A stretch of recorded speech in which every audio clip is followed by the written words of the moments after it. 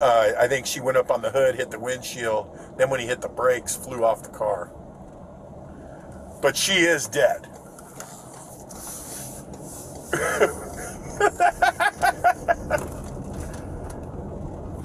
No, it's a regular person.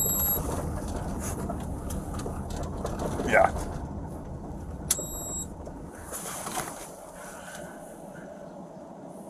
Yeah, just write a check.